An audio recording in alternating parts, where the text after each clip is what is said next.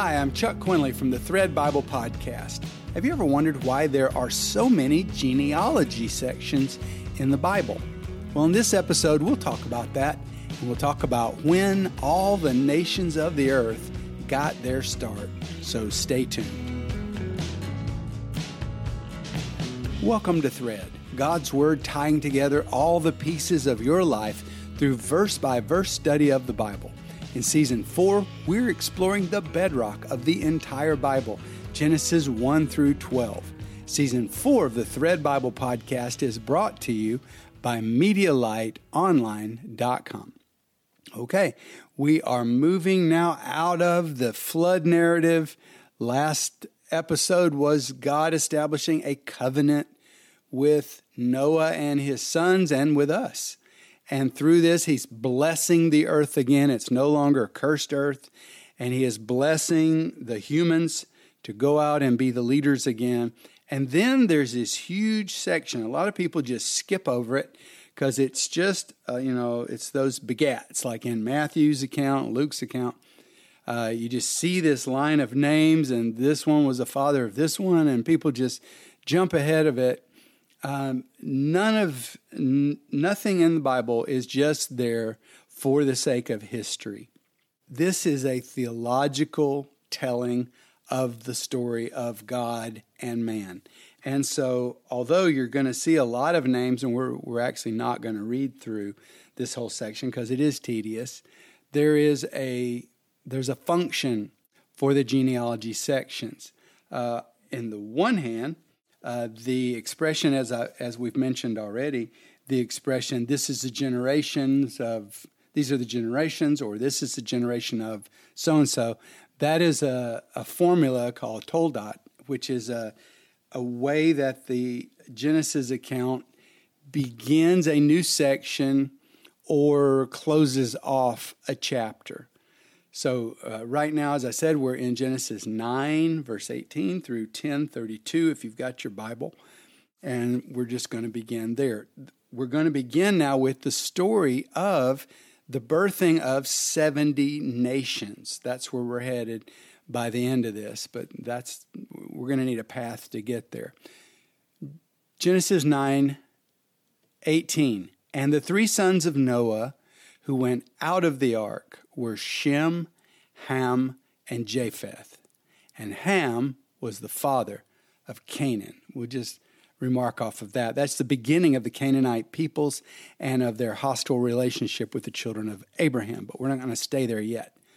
Read the next verse, because it's the beginning of the larger story that is about to unfold, and it'll keep going till the end of the book. It's a story about scattering. Verse 19. These three were the sons of Noah, and from them the earth scattered. And I'm going to pick up that word in just a minute, because one of the themes of Genesis is the experience of humans being scattered. By scattered, it means you're isolated, or it can even mean you are separated from your God and from others. And we see this story at the very beginning. It's exile from the garden. They were separated and isolated from the garden by their sin. And then you come to the story of Cain, and after he murders his brother, and God is addressing him, his immediate fear is about scattering. You're going to make me isolated. I'm going to be separated from you and from other people. And it becomes the fear. And this fear it goes through the whole Old Testament, but it leads to the building of Babylon, which we're going to get to next time. It leads to the curse on the Canaanite peoples in chapter 10, verse 18. But this word scattered, it's the way it is in the original language, it's set up with two different rhyming words, and they're used in conjunction. Their meanings are something like scattered and dispersed. Now, if you're walking with Yahweh and he disperses you, or he scatters your tribe, but you're walking in unison with him, well, that dispersion, that scattering is an adventure. It's the adventure of establishing your own Garden of Eden and a place, an inheritance for your children, a place that's yours, your own homeland as a tribe to be dispersed into the land that Yahweh leads you into. And this is Abraham's experience. Everybody is so afraid of this scattering, but with Abraham, when God speaks and says, "Come go with me," I want to scatter you. I want to separate you. I want to disperse you from your kinfolk. I want to take you to a new land. The Bible simply says Abraham obeyed and went. I mean, it was a different thing for him. However, if you're in rebellion against the Creator, then yes, it's a horrifying fate to be cut off from your homeland, to be cut off from your people, and to live in the darkness of those days, surrounded by enemies and predators, and you have no allies that you can depend upon for assistance. And so this whole theme of scattering and what it does to a human, and it does have everything to do with whether you are walking in fellowship, you're living in covenant with the Creator, or whether you are in rebellion against the Creator. And so this scattering theme is really what we're headed for in the next few chapters. Well, as we're moving forward into this theme, there's this sort of an interrupting story. It's a short, embarrassing family episode, and it can feel like it's been, a channel change. It's inserted suddenly in this. You had this high noble moment, between God and man. They're leaving the ark. God is blessing them. Noah's making sacrifice to the Lord. And then it says, and this, the verses we just read said, and this is where the scattering begins. Okay. So the story we're about to read, it's not off track. It is part of the story of the scattering. It is an example of the scattering. It's in chapter 9, verse 20. It says, and Noah, a man of the ground, he's an Adam, of the Adamah, the ground, and Noah, the man of the ground, became the first to plant a vineyard, and he drank of the wine, and he was drunk. Well, it's an odd, you don't expect that out of Noah, but, so far, so normal. Then look at the next verse. And he uncovered himself in the middle of his tent. Okay, now that's worse. So now you've got drunken Noah, naked and passed out, basically in his family's living room. You could say it like that. I remember being with Sherry we got to go to Venice, and we went out of the big plaza and we tried to go back into, the older little town kind of area. And we got into this old church. It was smaller, but I noticed up in the ceiling, they always have these paintings and frescoes. And so I'm looking, and there are all these big moments in Scripture. And then I noticed this one, and it's the drunkenness of Noah. And it's Noah, and he's fallen over backwards over something that was laying there, and he's laying. And I just thought, this church really had a good pastor at some point, because he knew, that Italians are drinking people, and he saw what alcohol did to so many families. And so as men are coming to church every week, and their eyes roam, and they start looking around at all of these painted lessons on the walls of the church. And so here's the one that whichever pastor commissioned that, he wanted them to remember the drunkenness of Noah so that you could see what wine can do to you. But that's not why this story is in the Bible. It's not here as a warning about alcohol. There are many warnings about the abuse of alcohol, and the use of alcohol is also spoken of throughout Scripture. But that's not why this is here. This is a story of our Noah, who's come out of the ark, great man of God. And so he's come out of the ark. The world is saved through him. He's a man that God acknowledges as the leader. And we see Noah already in the very first chapter, maybe the burden of his life as for the last 100 years of building the ark, maybe the death and destruction that went on all around him, maybe the responsibility of having to carry this. I don't know what led to this breakdown with him. It could have just been he's not used to alcohol. He's the one who gives birth to taking plants and letting them rot and pulling the alcohol off and seeing what we can make out of it. But here's Noah, and he's been conquered.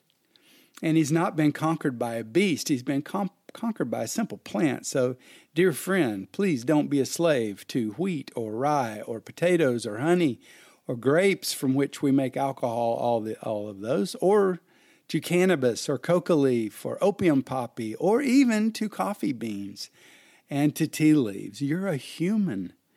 We are the lords of this world. And I wish the story just stopped there. It would just be sort of a funny moment in their family's life, but it doesn't. It grows darker. Noah has, as we're told, 3 sons, Shem, Ham, and Japheth. Ham, the middle son. Ham, the father of the Canaanite people. Ham sees the humiliation of his father, and he mocks and ridicules him. We can't tell by the words. Either he just stares at him and despises his father's weakness and then goes and spreads it around, through his family to humiliate his father further, or the words we see might be euphemistic. He might have sodomized his father to amplify his humiliation. We don't know. Whatever the case, we know that he, quote, sees his father's nakedness, then he goes and brags about it to his brothers, just like the last Cain. Remember, Cain has a descendant named Lamech, and in Genesis 4, Lamech brags to his wives about murdering a young man who had simply bumped into him. So we're seeing now already, you're still in the first generation, and we're seeing a rebirth of the descendants of Cain, that spiritually dark seed. That here are 3 men. They all have the potential to have offspring, and here is the middle son, Ham, and already you can see that spirit of Cain in him. He brags and he mocks his father. He brags, boasts himself up, and thinks he can pull his brothers into this, overthrowing of their father, ridiculing of their father. But his brothers are more decent than he is. And they go to rescue their father. And they want to rescue him from further humiliation. So they carry a blanket and they walk backwards into his tent to avoid even seeing him naked and having that image in their minds.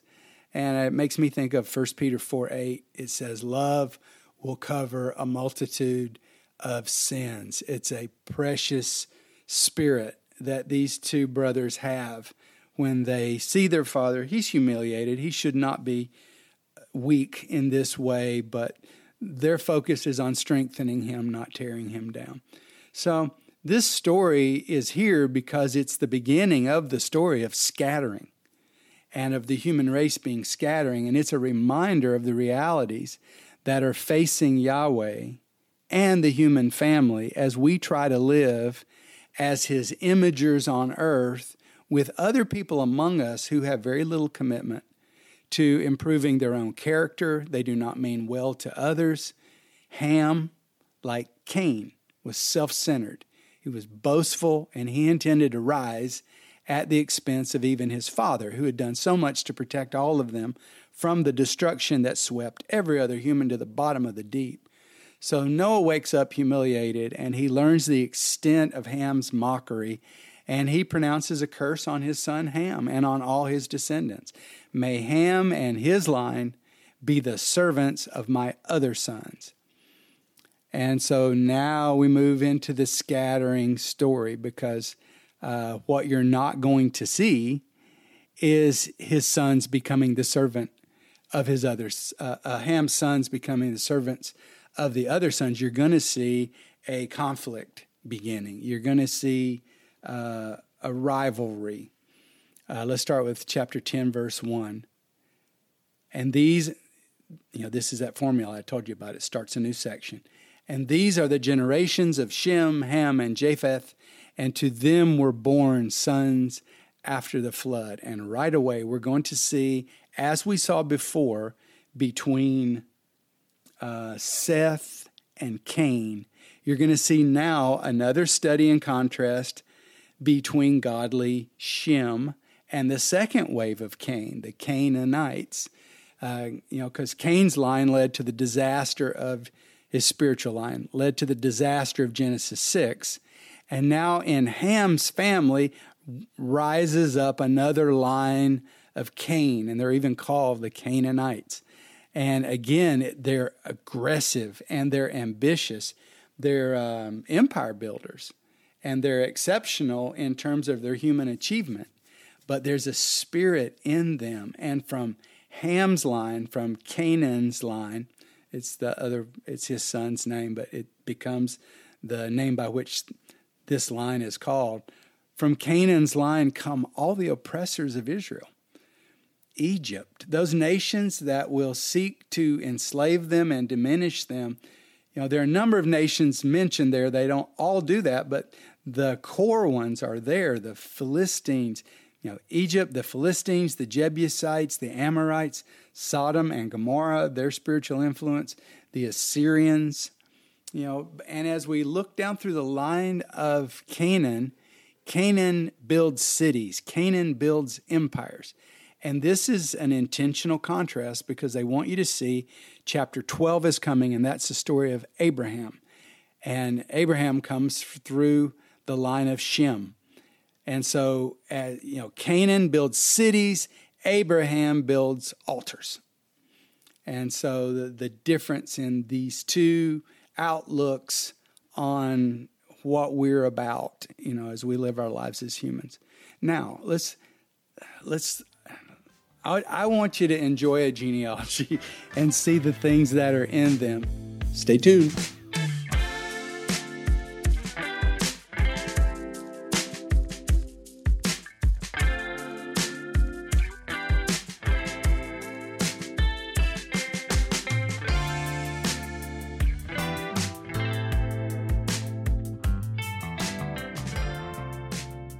So this genealogy, if you just take a step back from it and look at it, chapter 10, the genealogy should have read, this is the line of Shem, and it lays it all out, and then it should have said, and this is the line of Ham, and it lays out all his descendants, and then finally, this is the line of Japheth, and then all of those descendants. But if you'll notice, that is not what happens.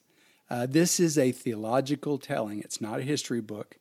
And it is a thematic. These next 3 chapters are thematically organized because you're going to notice that the genealogy is both interrupted and that it's taken out of chronology. Because what really happens is you get down through the line of all 3 of these men, and then there's a moment and you come back to the story of the Tower of Babel. And so the way this thing's laid out, let me try to simplify it. It starts with the genealogy, then it interrupts it throws in the Tower of Babel, and then it jumps back into the end of Shem's genealogy. Why? They're trying to get to Abraham. And the whole point is to take this story now to Abraham, because his family story is going to drive the rest of the book of Genesis, actually the rest of the Old Testament, for that matter. Now, there's something it's spiritually important and it's theologically very significant, this chapter. This chapter is called the Table of the Nations. And you will notice, if you count them, that there are 70 nations. With the building of with these 3 sons, there's a building and a scattering of 70 nations, and 70 represents all the nations. It's a symbolic number. All the nations are now represented. These are all the nations of the earth till this day. We know there's more than 70 different political entities. These are about people groups and about their languages. And this is the root stock from which all the earth's people have arisen. Now you're going to notice something. 70 symbolic. This is all the nations. Were there literally 70 or not? I don't know. Let's assume there were 70. But it's still a symbolic number, and it means all the nations. They all come out of these three men. So there aren't any humans that aren't related. There aren't any humans that don't come from Noah. And so something you'll notice is Israel is not listed in the 70 nations. And that's where I'd like to take you now, because it's a very interesting omission. When you get down, let's look down in verse 25. We get to the line of Shem. We're in Shem's line, and it says that he had a descendant named Eber. And Eber is where you get the Hebrews, the Hebrew people. So we're moving now toward Abraham's family, but we're not there yet in the genealogy. And it says, verse 25, to Eber were born two sons. The name of one was Peleg, divided. For in his day the earth was divided. That's a really important commentary there. You know, are we talking about Pangea breaking apart? Well, that's more likely in the creation or in the ark story. It would have been cataclysmic, but it could have been managed by the Creator. The earth was divided. Well, we have a story about division of the earth coming up in the very next chapter.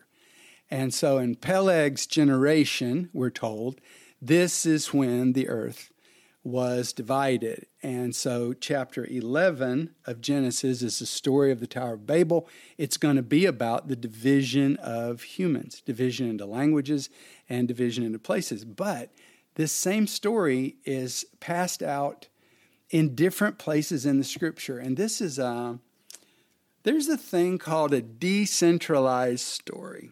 Okay? Most of the Bible stories, like let's take the rape of Dinah. That's just one that came in my mind. There's a story that comes up among the sons of Jacob, and it's just a story. But my point is, it's a centralized story. Once you run into it in the narrative, it just keeps going and then it's finished. It's one block of story. But there are other stories in the Bible, and these stories are the ones I've been keying on the whole time in season 4 of Thread, and these are called decentralized stories. For example, when you see giants the very first time, it's not just, oh wow, some humans are taller than others. No, it's linked to a spiritual kind of giant, someone bigger, more forceful, more powerful than they ought to be. There's a darkness around them. Well, once, like say Genesis 6, once you get this story of the giants, then it starts to show up in other places. You just get, like, again, one verse, one mention, one little reference to it. But as you go, if you see that Scripture has been given by God, if you believe that about the Bible, then you need to follow these threads, because they come together in the end, and it's very profound. And it's really amazing. It's like, how can this happen over hundreds of years and so many different writers with different outlook? And yet when you bind the whole Bible together, you have this message from the Lord. So we're talking about the division of the earth, the division of humans. And I want to take you to the end of Deuteronomy. And this is the end of the books of Moses. So as we get through, this is the very first of the section of the books of Moses. We're going to get to the end of it. And in the end of Moses' life, just before he dies, the Lord says, you're coming to me. I'm going to take you home. But I have one more job for you to do. And, so Moses, sure, what do you want me to do, Lord? And the Lord says, I want you to write a song.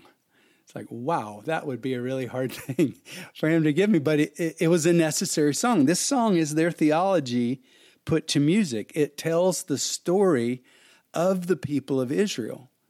And it also tells the story of why they're going to end up in Babylon one day, because there are things happening in Israel already that are going to bear fruit later.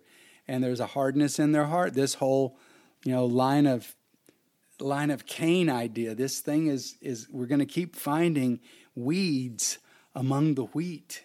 But I'm back on the idea of the division. So God has told Moses, write me a song, and this is what the song has to say. So if you've got your Bible, this is really important. I've never heard anybody teach this in a church. I've only gotten into it in the last couple of years from a handful of scholars, and I think it's a really interesting angle. So here's Deuteronomy 32. This is Moses, and he is talking about how Israel became a nation, how they became a people, okay? Remember the days of old. Consider the years of many generations. Ask your father, he will show you. Ask your elders, they will tell you. Verse 8, Deuteronomy 32:8. When the Most High divided their inheritance to the nation. We're talking about the earth being divided. Okay? And now I'm going to read from the oldest manuscripts, this next section. When he separated the sons of Adam, he set boundaries of the peoples. And that word peoples is like the word nations. It doesn't mean political nations. It's it's you, your culture, your language. The Most High divided their inheritance to the nations. He separated the sons of Adam. He set boundaries of the people according to the number of the sons of God. More recent translations stumble over that, and they say children of Israel. Well, I can tell you already, the number of the children of Israel is 0. On the day when the Bible records the world being separated and divided, it's the Tower of Babel story. There are no children of Israel. Abraham is not alive. There is no Jewish nation. So to change the ending to read that way doesn't even make any sense. We're talking about, and then if you read the next one, it said, but the Lord's portion is his people. Jacob is the place of his inheritance. There is a division coming at the end of the story of the Tower of Babel. There is a division of the earth, and nations, people groups, are going to be separated. And they're going to be allotted to somebody. And the Lord himself is going to choose a different group. I mean, this is all the peoples of the world. They've all been chosen. They've all been passed out. And now God is going to choose one man. We'll see in chapter 12 of Genesis. He's going to choose one Babylonian man. And with him, he's going to make a new nation. So the earth's nations are already set. Israel is not listed in the earth's nations. But Abraham, by himself, becomes a nation under God. Well, who are the people of the earth? Who are the nations of the earth apportioned to? Well, this is where some very interesting other Bible passages come from. Let's go to Psalms 82. This is the psalm that Jesus quotes that, again, you'll hardly ever hear used in church. It's the passage where he says, ye are gods. Okay. Psalms 82. God stands in the congregation of the mighty. He judges among the gods. And this is what he says to them. And that word for gods is Elohim. So these are, as if you go back to our earlier teachings about the counsel of God. He's never seen as alone. He has heavenly sons. They are not God. In the way that he is God, they are not God. In the way God the Son is God. But they are Elohim. They are supernatural, created, supernatural beings that are throughout the Bible. They go at his command, but they are also free will beings, and they violated in Genesis 6 his commands to stay away from the humans. And after that, there is a rebellion of some sort. The Nakash is somehow connected to them, and we end up with spiritual darkness in Daniel. The angel that comes to Daniel complains about the battles he's having with other supernatural entities. So, I mean, don't be afraid of this word. It is the normal Old Testament word for non-humans. These are people whose being was created by God, but they are in another realm, in another world than we are. But Psalms 82 is about them. It says God is judging among the Elohim, and this is what he says to them. How long will you judge unjustly and show partiality to the wicked? Defend the poor and fatherless. Do justice to the afflicted and needy. Deliver the poor and needy. Free them from the hand of the wicked. They do not know. They do not understand. They walk about in darkness. All the foundations of the earth are unstable. And I said, this is Yahweh speaking, and I said, ye are Elohim. You are Elohim. You are gods. All of you. You are children of the Most High, but you shall die like men and fall like one of the princes. Arise, O God, judge the earth, for you shall inherit all nations. The problem with these scriptures and understanding them easily is that it's a decentralized story. We have the passages to put together a logical framework for our world, that there is a visible world, we're all parts of that, and the whole rational world that we're living in now, as far as the human society, they want to disbelieve in the invisible spiritual realm. But, Soviets were even doing experiments back in the 70s about paranormal things. So there's a thing going on in this world that it appears to be intelligent, behind the scenes, too well organized. And so we start looking, for all these conspiracy theories, but it goes bigger than human conspiracies. And these two scriptures, if you just read them back to back, Deuteronomy 32 and then Psalms 82.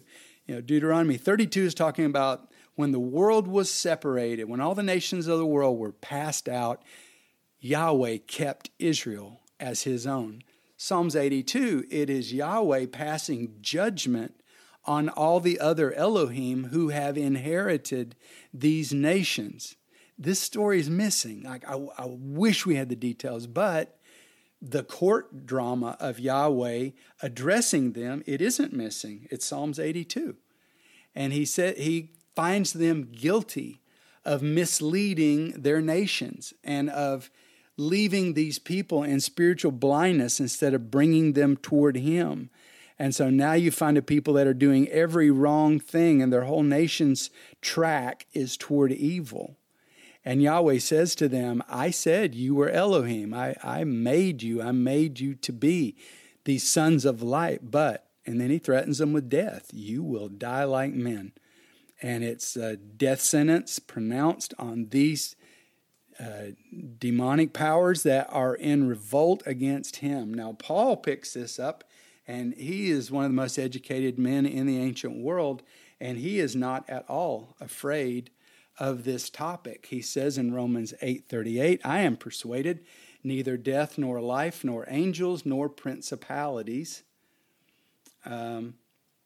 nor powers, nor things present, nor things to come, nor height, nor depth, nor any other created thing shall be able to separate us from the love of God, which is in Christ Jesus. And over and over again, he writes in Ephesians chapter 3 about principalities, chapter 6, verse 12, he talks about we wrestle not with flesh and blood. We are wrestling with the principalities. Colossians 1:16, he says the principalities were created by God. They were created by Christ, he even says, and they were put in their place. And so this whole idea about the spiritual battle in the darkness and the battle that we have to deal with right now. And the reason that Jesus came casting out demons, and the reason that he chose how many preachers. He sent out 70, it said, and he sent them to Gentile regions. Why did he choose 70? Because of the 70 nations mentioned in the book of Genesis. So, these men are chosen. They are a reflection of all the perfected number of missionaries that he will ever send out to reach all the nations of the world. But that our battles will never be a peacetime undertaking. We are fighting a spiritual battle. It began again after the great flood, when the earth was scrubbed clean of human rebellion, and it didn't take any time before one of the 3 sons of Noah that were left alive was already leaning himself toward the darkness again. And so now we find ourselves with a scattered world, many nations, many languages, but all of them having one thing in common. There is spiritual darkness motivating every nation of the world. There is spiritual darkness in high places. There's spiritual darkness in the legal system, in the education system, in the media system, in the banking system, in governments, in the military arm. There is darkness, and this is intelligent darkness. And these doctrines find their root in this table of nations. And so as you work your way back and you understand the principalities and powers belief that is just sort of a normal part, although it isn't talked about that much in New Testament Christianity, it is there. It is. They did talk about it, and they sang about it, and they worked against it. It's just our modern hesitation about anything that's supernatural. I mean, there are churches that if you have a supernatural word from God, they'll want to push you out the door. Even you want to pray for somebody, they want to. We don't do that here. Why not? You're in the Lord's side. Chapter 10 of Genesis. These are the families of the sons of Noah, after their generations, in their nations, and from them the nations separated across the earth after the flood. And that is going to be in our next episode. We're going to zoom in to the story that caused the separation, the story of the building of the Tower of Babel. We are in a spiritually charged world. It's not just humans trying to influence other humans. There are spiritual forces at work here, and they are at work in all of our nations. And these days, I don't even think it's hard to see and acknowledge that if you just open your eyes and watch the waves of humans crashing, the people moving and churning, so much anger, so much hatred, so much.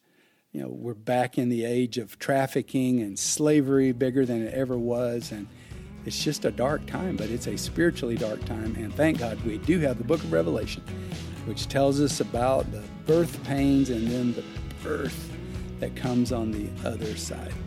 So you're going to have to keep following these threads. These lines from God are going to lead us to understand Him and understand His Word. So when you see something you think you've seen before, make a red mark and start following it in Scripture. Well, that's all for now. Expect God to use you, my friend, because you are the light of the world.